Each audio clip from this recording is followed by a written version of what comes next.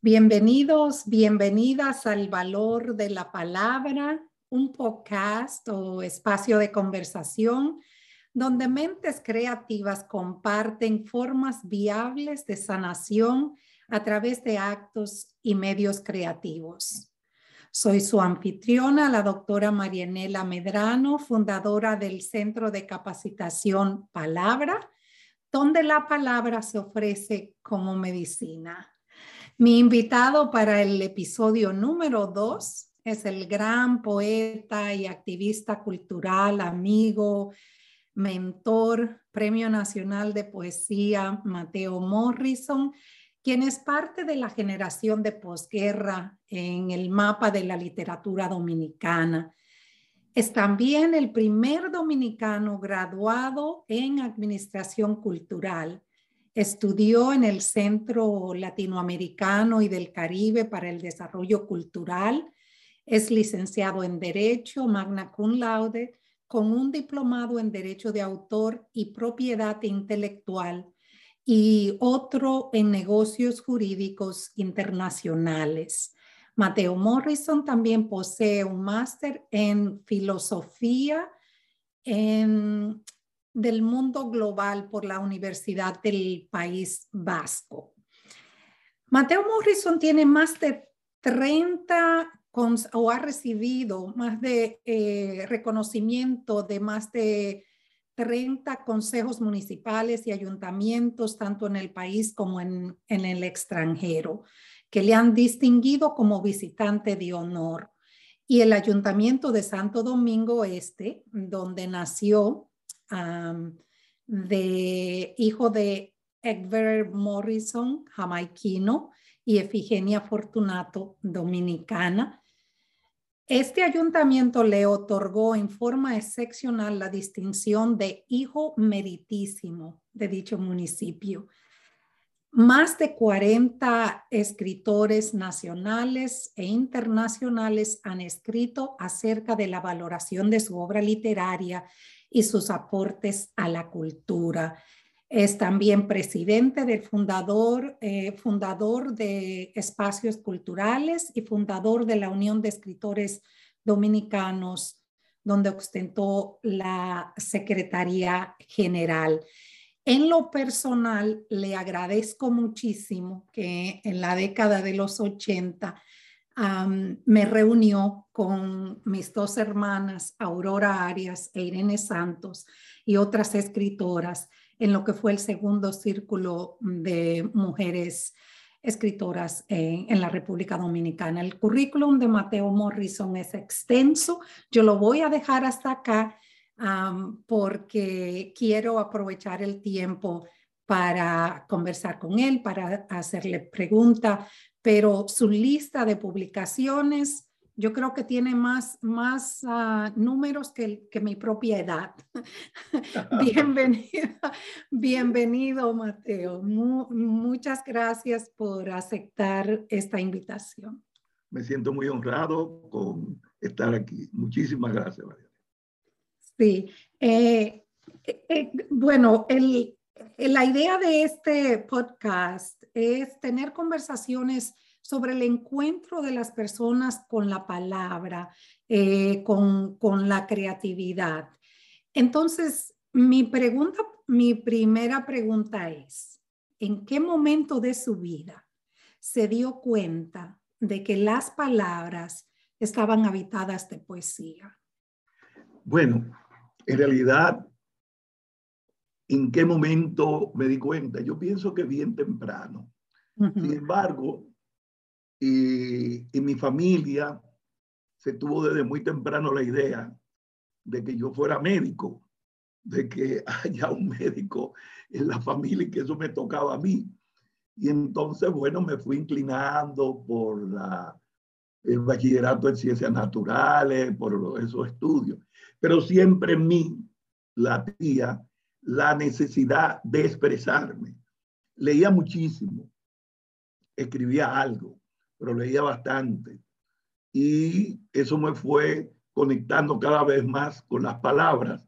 Y desde los mismos estudios secundarios, ya yo escribía en la mascota mis poemas a las muchachas del curso, poemas de amor, o le escribía a la naturaleza donde vivía, porque donde vivía, luego sería Alma Rosa.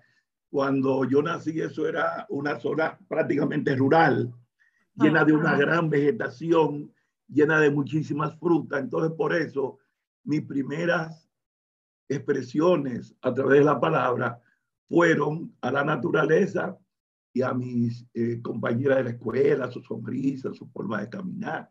Esas fueron las primeras expresiones, sin duda, que tuve en ese momento. Claro, no pensaba en ese tiempo que me iba a dedicar a la vida cultural y a la literatura.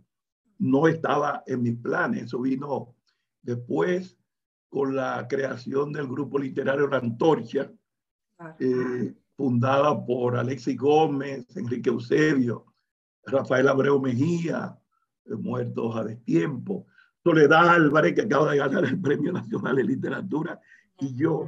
Nosotros 5 fundamos el taller, el grupo literario La Antorcha, el 21 de mayo de 1967. Y ahí sí, entonces establecimos algún compromiso más formal de leer, escribir y mantenernos en el ámbito literario. Pero ese encuentro con la palabra fue casi fortuito, en cierta manera, atraído por la belleza del entorno y de las chicas y atraído por la necesidad de describir lo que sus sentidos estaban captando. Sin duda, fue algo bien espontáneo y llegó bastante temprano.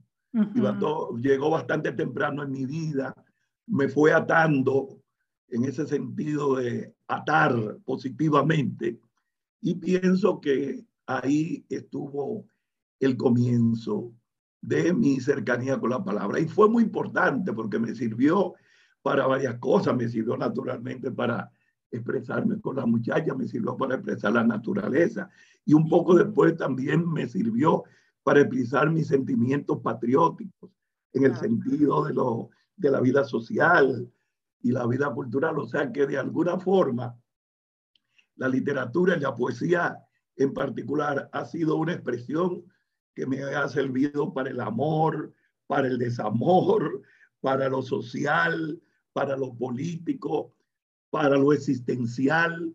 En fin, esa cercanía con las palabras y la posibilidad de expresarme a través de ellas ha sido el vehículo de expresión más diverso posible. Claro, claro, y eso es lo que la integración, ¿no? De todos esos fenómenos es lo que ha hecho que su poesía se haya establecido y reconocido a nivel nacional e internacional, porque la poesía universal es la poesía que lo agrupa todo. Y eso, sí. Vamos a hablar un poquito de identidad. Y vamos a hacerlo desde el marco pluralista que crearon personas como María Lugones, la filósofa argentina, escritora, Gloria Ansaldúa en La Chicana, y más tarde, más contemporáneamente, Mariana Ortega, perdón. Ellas han abordado la experiencia de navegar identidades con guiones que se afincan, vamos a decir, en una perspectiva fenomenológica. María Lugones apostaba por una pluralidad del yo. Ella decía que estamos en constante estado de evolución y que cada paso de un estado a otro forma un nuevo yo, un nuevo ser que se ajusta al medio ambiente en que se está. Lugones hablaba también de la interseccionalidad, cómo tenemos muchas líneas, ¿no?, que se intersectan en esa formación del ser. Entonces, cuando yo pienso en Mateo Morrison, que tiene orígenes jamaiquinos, que tiene la madre dominicana, ¿cómo se forma este ser dominicano como un hombre negro dominicano, crecido en una isla donde el color abre y cierra puertas? Me imagino que ha tenido que navegar, cambiar de códigos para poder figurar. Y eso es parte de la interseccionalidad, ¿no? ¿Cómo se formó esa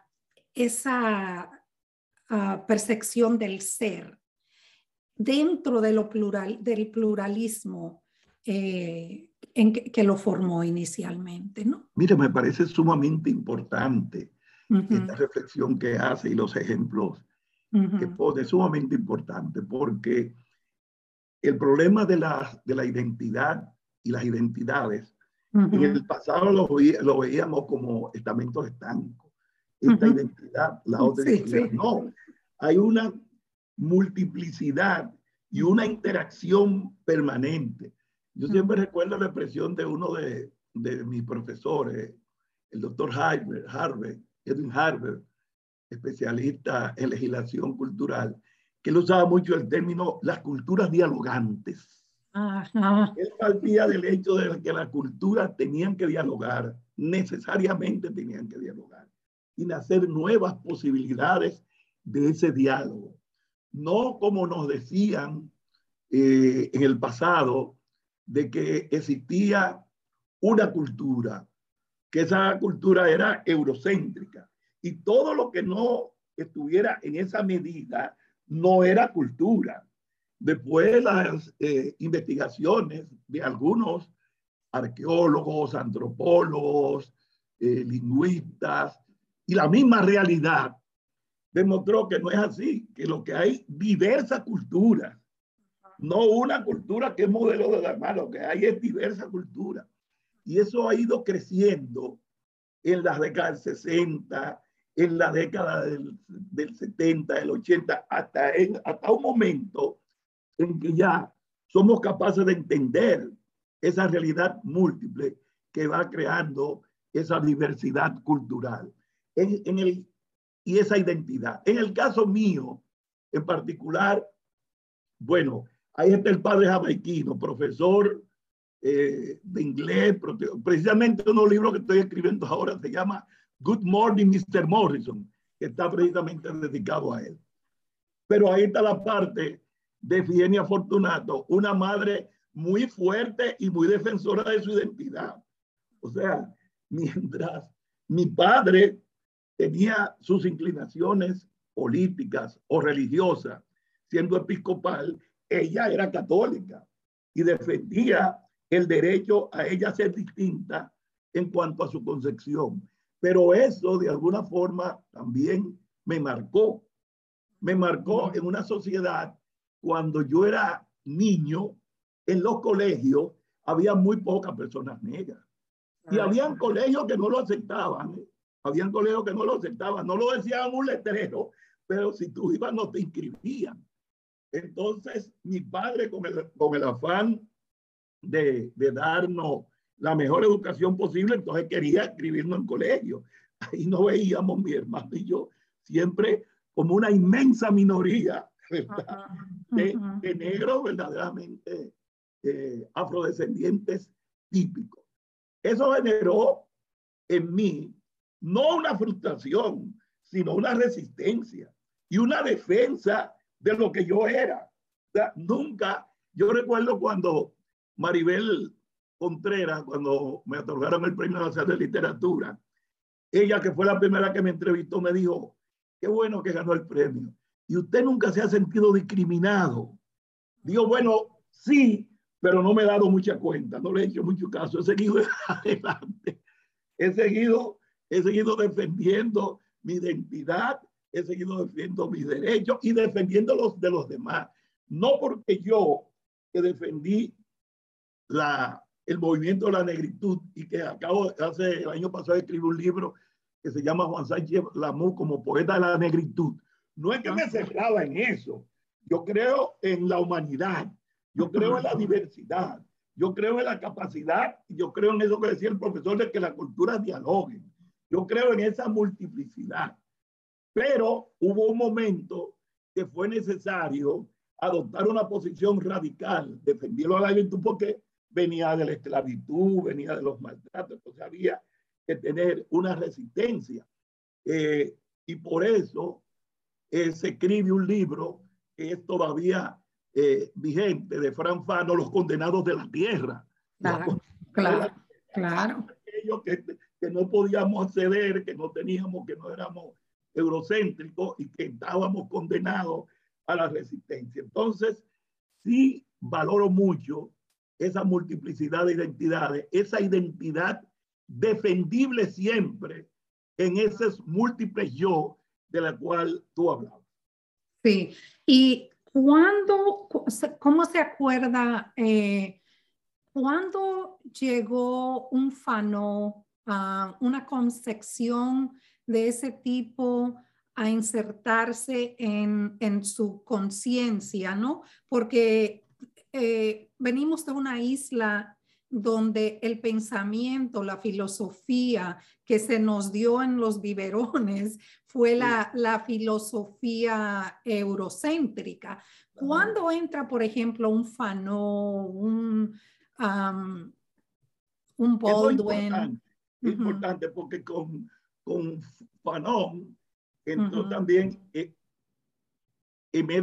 también de Pestre, entró también de Pestre, entró de Pestre con su poesía, al país natal, dándole fuerza. O sea, que yo fui equipándome de esas ideas, en el mismo momento que también adquiría conocimientos más universales a través, en ese momento, de mi concepción marxista.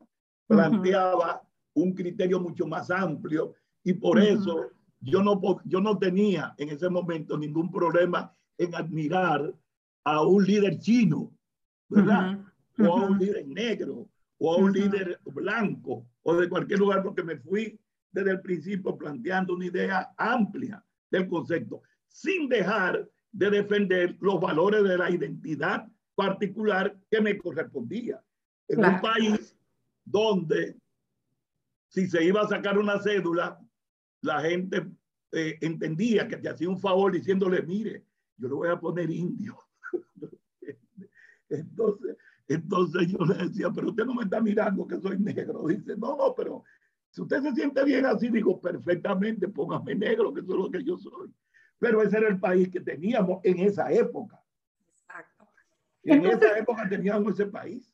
Sí, hablando de esas primeras líneas, vamos a decir, genéticas que nos tocaron, a título personal, yo a mucha conciencia, ¿no? He trabajado el tema o la celebración de mi negritud a la par con mi celebración de mis raíces taínas. Y muy, muy conscientemente he dejado a un lado esa línea genética eurocéntrica, aunque vamos a decir, en mi caso, mi papá se podría decir que era un dominicano blanco, ¿no? Claro. Pero volviendo a eso, ¿no? De que existen esas líneas centrales, ¿no? De la que no podemos zafarnos. Porque es un problema el zafarnos de ahí, de esas dos identidades, la taína y la negra. Lo que yo veo es que estamos entonces reforzando ese pensamiento eurocéntrico que nos hace a nosotros tan incompletos. No, mira, me parece sumamente importante, Marianela, mira lo que sucede. Tú tienes un libro, ¿verdad? Que para mí es esencial, que habla todo eso de la yuca, de todo ese periodo de los taínos. Es un libro para mí esencial, porque llegó un momento en que varios sectores de la clase dominante a nivel histórico quisieron separar una cosa de la otra. Primero, exaltaban al taíno para negar al negro. Sí. En primer lugar. O aceptaban el negro con compasión para negar al taíno. Entonces, no, son dos aspectos de una realidad que es parte de la identidad cultural de nuestro país y que hay que fomentarlas ambas.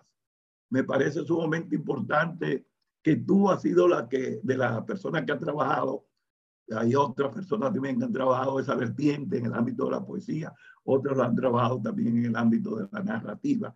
Y es sumamente importante porque nos da realmente una visión amplia de lo que somos y diversa.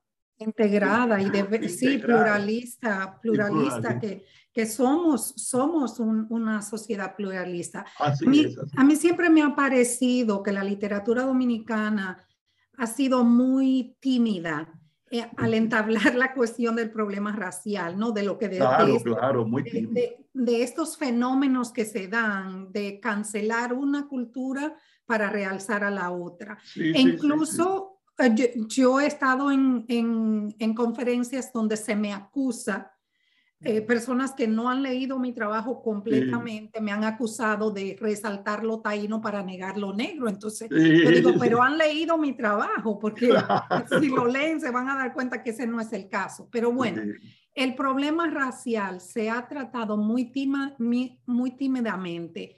En una isla donde han ocurrido grandes atropellos y masacres motivados por asuntos raciales, asuntos de pigmentación de piel, el colorismo, es muy real para nosotros.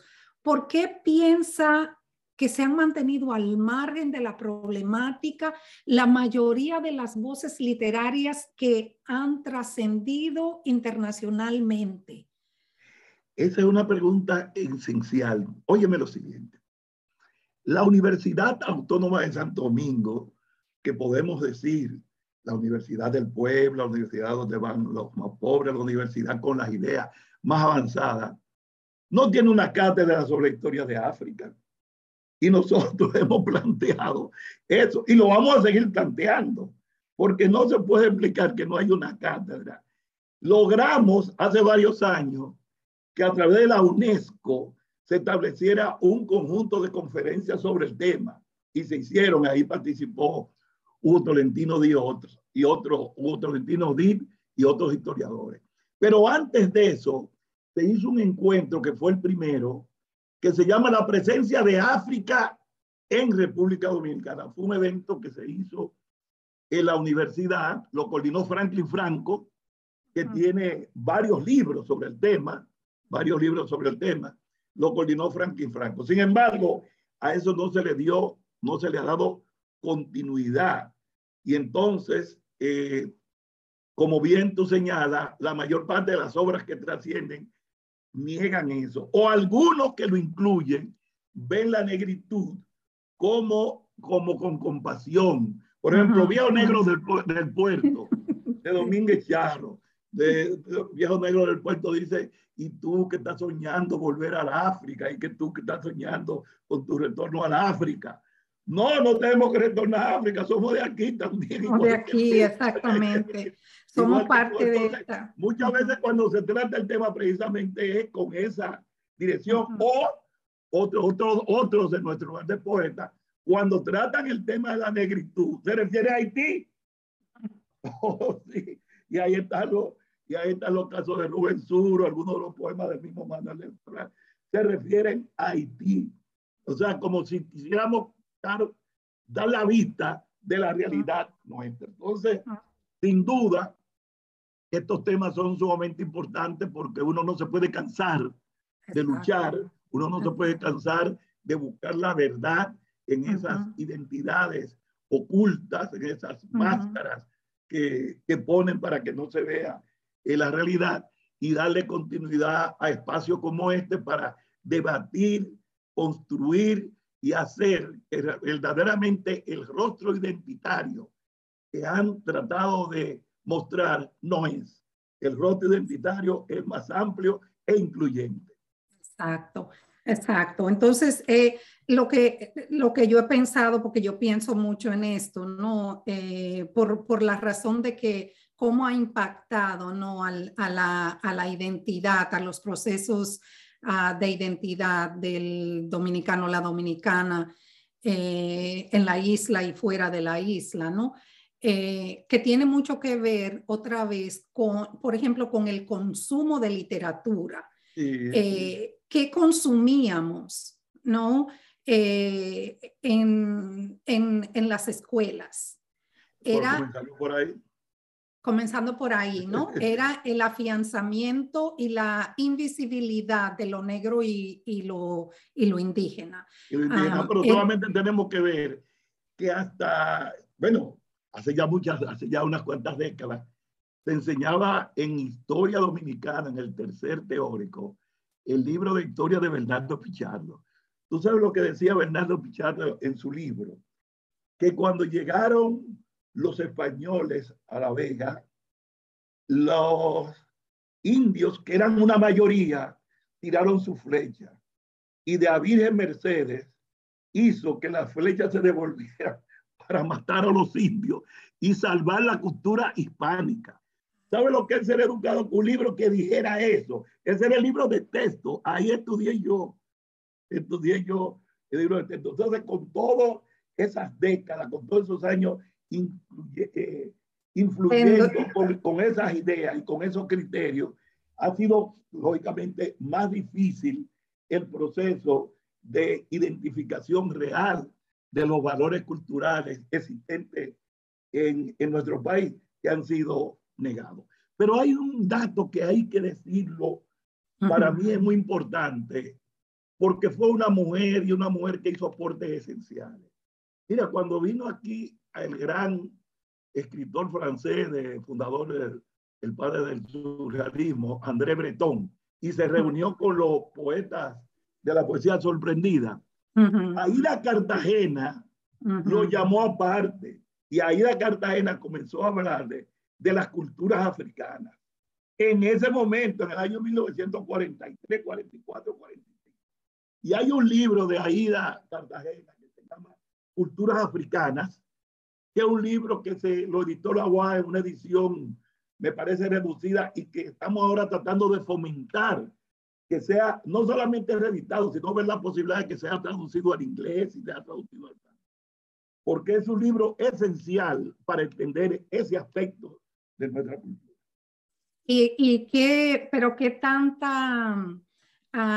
tanto acceso, por ejemplo, tuvo ese libro y los otros libros de Aida, porque aquí tenemos una cuestión de doble filo, ¿no? Muy poco. Era mujer y estaba señalando lo que no queríamos ver. Cuestiones difíciles, cuestiones cuestionadas en un país.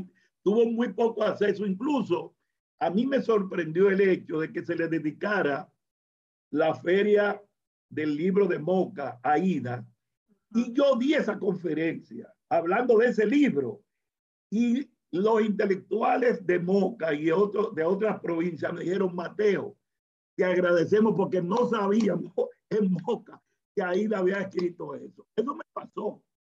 Porque yo preparé un libro, un ensayo sobre ese trabajo de Aida, no solamente sobre el trabajo de ella de culturas africanas, sino también sobre alguna parte de su poesía, de la tierra escrita, que habla del problema de la negritud y que plantea en uno de los poemas, ya en ese momento, Marianela planteaba en ese momento las dificultades de los dominicanos que vivieran en los Estados Unidos, ¿verdad? Por el problema racial. Ya Aida tiene varios poemas en que se refiere a eso.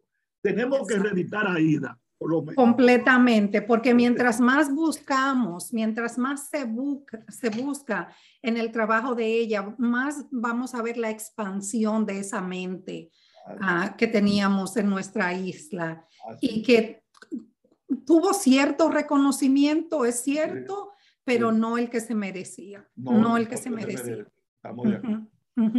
Y hablando del grupo La Antorcha, si sus integrantes se encontraran ahora en ¿qué tan diferentes serían sus preocupaciones? ¿Cuáles fueron las preocupaciones que los juntaron a ustedes y cómo serían estas diferentes ahora? Estamos jugando un poquito con la realidad, ¿no? No, Pero somos no, poetas, podemos hacerlo. tenemos la licencia para eso. Sí. Mira, en realidad, en ese momento, la Antorcha era un grupo que tenía como interés fundamental, y así lo dijimos en nuestra revista, difundir la cultura en la margen oriental del río Sama. Todos vivíamos de aquel lado. Enrique Eusebio en Villa Duarte, Soledad y Alessi en el Ensancho Sama, Rafael Abreu Mejía y yo en Alba Rosa y la Cruz de Mendoza. No teníamos grandes aspiraciones, era difundirla, pero la vida nos fue llevando a objetivos un poco más amplios. Nos encontramos con el grupo El Puño, que era ya un grupo con mayor tradición que nosotros, en la cual estaba Marcio Velo Magiolo, Miguel Alfonseca, Janet Miles, y otros escritores, René, Juan José Ayuso. Nos encontramos con el grupo La Isla, que era un grupo que estaba Antonio Loco, Andrés Mateo, Alberto Yen, y que era un grupo muy radical desde el punto de vista político. O sea, decían que su obra era para la transformación política. Y el grupo La Máscara, que era un grupo alejado de la política y que defendía un poco el arte por el arte. Nosotros nos fuimos ubicando en esas preocupaciones sociales, pero siempre con la mayor libertad posible. Nunca asumimos posiciones radicales que planteara la defensa de alguna tendencia estética contra otra, sino queríamos aprenderlo todo, queríamos verlo todo. Yo pienso que Soledad y yo, que somos los únicos que en este momento sobrevivimos del grupo, y si pudiéramos juntarnos con nuestros queridos amigos, sin duda que las transformaciones experimentadas en el mundo nos hubieran tocado todo lo que sucedió desde ese periodo, saliendo nosotros de la guerra de abril hasta el momento actual. Pero en lo esencial, lo que nos unió fue el amor a la literatura, el amor a la cultura, y eso lo mantenemos, yo pienso, siempre. Si pudiéramos verlo de nuevo, estaría Alexis haciendo lo que hizo maravillosamente siempre, que fue escribir, buscar, experimentar, tratar de buscar nuevas cosas, tratar de, y como lo hizo, estuviera Enrique Eusebio también en lo mismo, ¿verdad? Que era también un poco experimental, estuviera Rafael Abreu Mejía revisando sus haikus, y Soledad y yo haciendo lo que estamos haciendo ahora. Los dos somos miembros del Comité de la Semana de la Poesía, y aparte de nosotros escribir, también estamos como parte de un grupo que interactúa con poetas de todo el mundo, de Oriente, de Occidente, de todo el mundo, tratando de dialogar con la poesía y la literatura de diversas espacios. Que es tan importante también, es parte de fortalecer ese sentido de la pluralidad, ¿no? De que no es una isla mirándose al ombligo constantemente. Pero eso es algo que no todo el mundo lo practica. Yo creo que Mateo Morrison ha roto muchos esquemas en la isla. Eso uno. El otro esquema que estableció, bueno, rompió el esquema de la invisibilidad de la mujer, porque Mateo Morrison fue el que comenzó a convocar a muchas de las mujeres a que se reunieran y vieran la capacidad que hay detrás de la unión. Mi pregunta, en una sociedad que además de ser todo lo que hemos dicho, y yo creo que lo puedo decir porque soy dominicana, ¿no? Clasista, racista, de todas las istas. Una sociedad donde también se promulga una idea de la masculinidad que está más centrada en la fuerza, en el ¿Cómo se crea este Mateo Morrison que tiene esta visión de que no es solamente la voz del hombre y no es que yo estoy dejando entrar a las mujeres por caridad, sí, Porque como alguien que se ha beneficiado sí, de su apoyo, jamás me he sentido como que es una obra de caridad, sí. como de que es un token que me está dando, ¿no? ¿Cómo, qué creó esa conciencia tan ecuánime, de esa masculinidad ecuánime que tiene Mateo Morrison? Bueno, yo pienso que tuvo mucho que ver, en estos días yo hablaba, tuvo mucho que ver con la influencia desde niño de mi madre, que en el libro que estoy escribiendo se van a ver muchas cosas, de mi abuela, la que fue una líder en su comunidad, de mi bisabuela, que en la primera intervención norteamericana andaba en una yeguita, vendiendo y resistiendo los maltratos que daba la soldadesca norteamericana. Yo creo que esas mujeres jugaron un papel importante. Pero aparte de ese papel importante en mi vida, jugó un papel esencial mi inquietud en contra de las injusticias, de toda forma de discriminación, de toda forma de maltrato. Y entonces ahí es que viene a entrar esa discriminación contra la mujer y la necesidad entonces de romper esa masculinidad excluyente. Yo recuerdo que cuando yo hice la primera presentación de las 6 mujeres poetas, ustedes fueron seguro la crítica que tuve. Mateo ahora abandonó el taller para dedicarse a fomentar la cuestión de las mujeres. No, que tenía que hacerlo porque era parte de la lucha contra las injusticias. Y por eso fue que en un encuentro de mujeres que encabezó Chiqui Vicioso, nunca olvido que en el Hotel Nicolás de Obando, yo estaba ahí esperando la tertulia y llegó Juan Bosch, lleno, muy sonriente, y me dijo: Mateo, vengo de casa de teatro. Chiqui Vicioso te acaba de nombrar mujer escritora honoraria.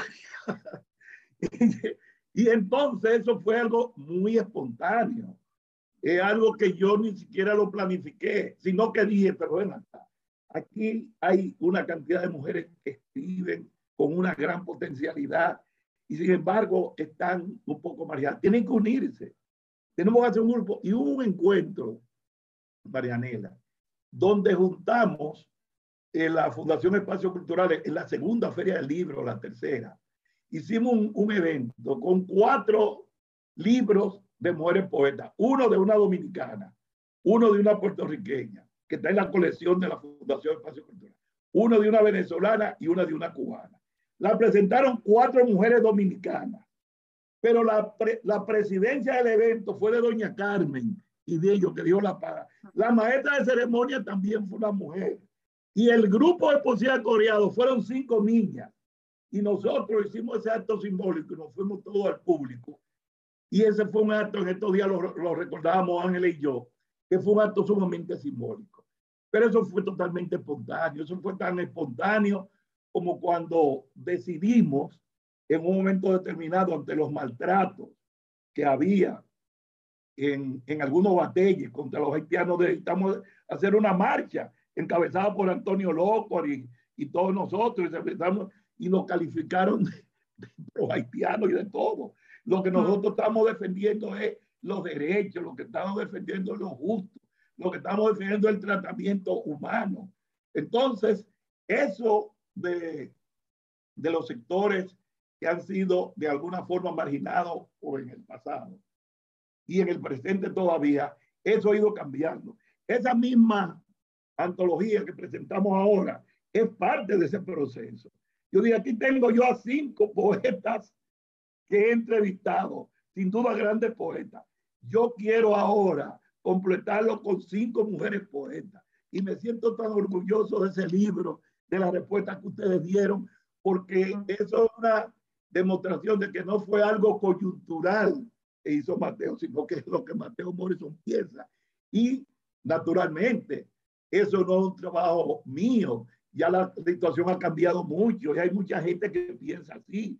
Hay mucha gente que pensó así antes que yo y hay otra gente que está trabajando en eso. Y yo pienso que debemos seguir en esa dirección. Sí, sí, es cierto que habían personas que pensaban así, Mateo, pero yo pienso que en la literatura dominicana, Mateo Morrison estableció un antes y un después en términos de crear espacios donde las voces marginadas fueran escuchadas. Así Y, en estos días hablaba con Janet Miller y uh-huh, escribió una cuestión muy hermosa diciendo eso. uh-huh. Exacto, que es necesario y parte por la razón por la que, parte por mi agradecimiento y parte por la necesidad que hay de comenzar a establecer, ¿no? Porque ya pasamos por una experiencia, ¿no? De que, vamos a decir, nuestra cultura taína era una cultura oral y muchas de las cosas se perdieron. Entonces, ahora tenemos que aprovechar para comenzar a sentar, a seguir guardando, ¿no? Estos registros para que, por si acaso, no se nos cambien los rumbos de la historia. Correcto. Para que sigamos en este proceso de evolución del ser.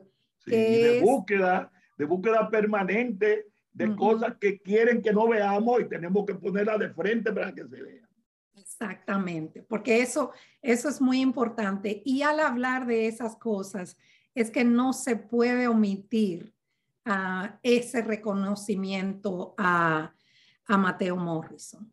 Así es que parte de esta conversación es encaminada a eso.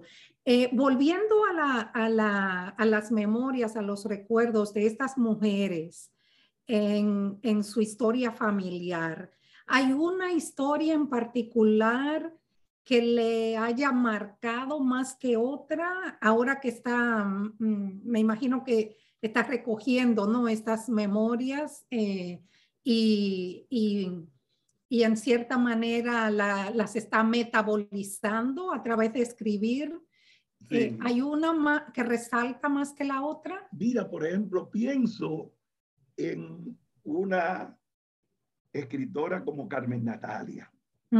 Pienso en una escritora como Carmen Natalia en el 1947, encabezando un grupo de protesta contra Trujillo. Encabezando, pero además su poesía, además su búsqueda de la identidad.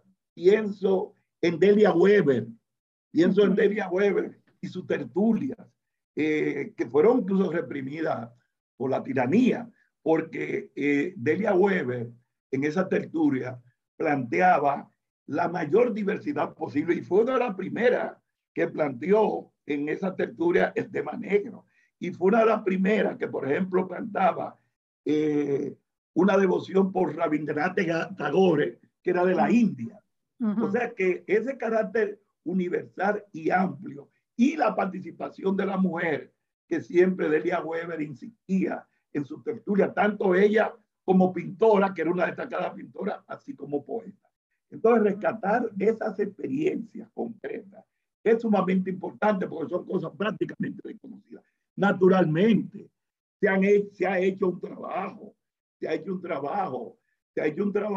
y yo no quiero, a veces no quiero mencionar nombres para que no se me queden, pero sí hay que reconocer trabajo como lo de Ángel Hernández, hay que reconocer trabajo de investigación como lo de Ilonka, Nacidi Perdomo, con algunos autores que hay que reconocer los aportes de la misma, de Chiqui Vicioso y otras, y la posibilidad de que esas investigaciones, estos estudios, no son pocos ya son amplios sobre la participación de la mujer y en las diversas etapas, incluso la etapa de la tiranía de Trujillo y desde antes, con la lucha por el derecho al voto, con la lucha por el derecho a la participación, una Abigail Mejía, por ejemplo, son aspectos que debemos rescatar, y no solamente de mujeres, sino de hombres, que a diferencia de Néstor Contín Aybal, de que hablara a propósito, un paréntesis femenino para incluir a la mujer, sí fueron siempre partidarios de la participación de la mujer, como el poeta Máximo Avilés Blonda, que lo recuerdo siempre en esas inquietudes.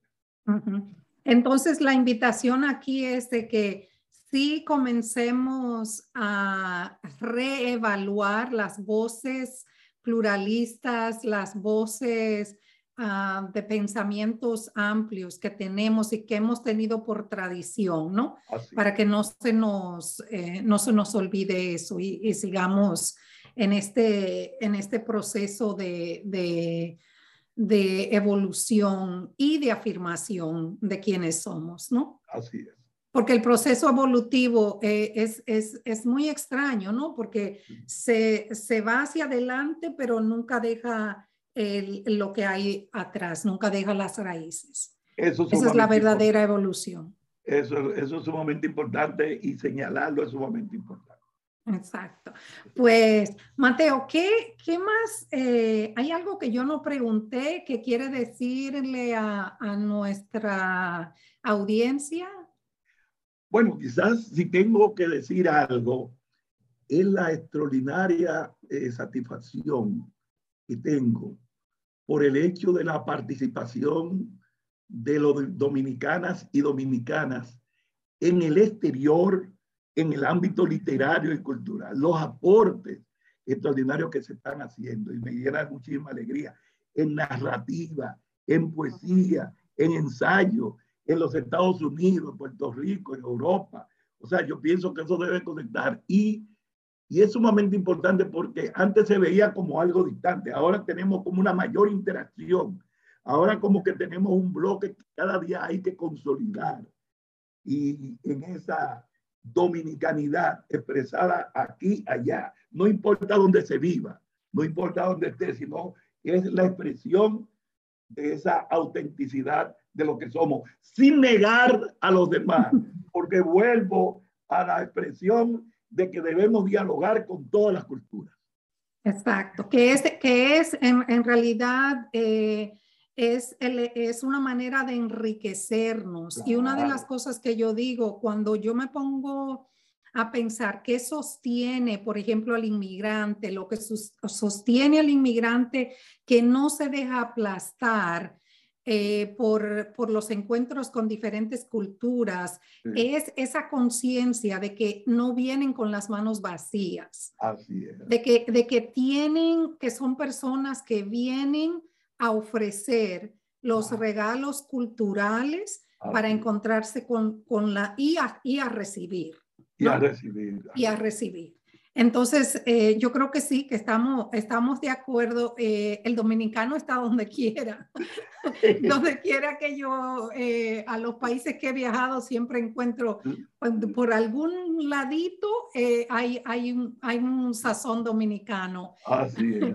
Entonces, es importante. Muchas gracias, Mateo.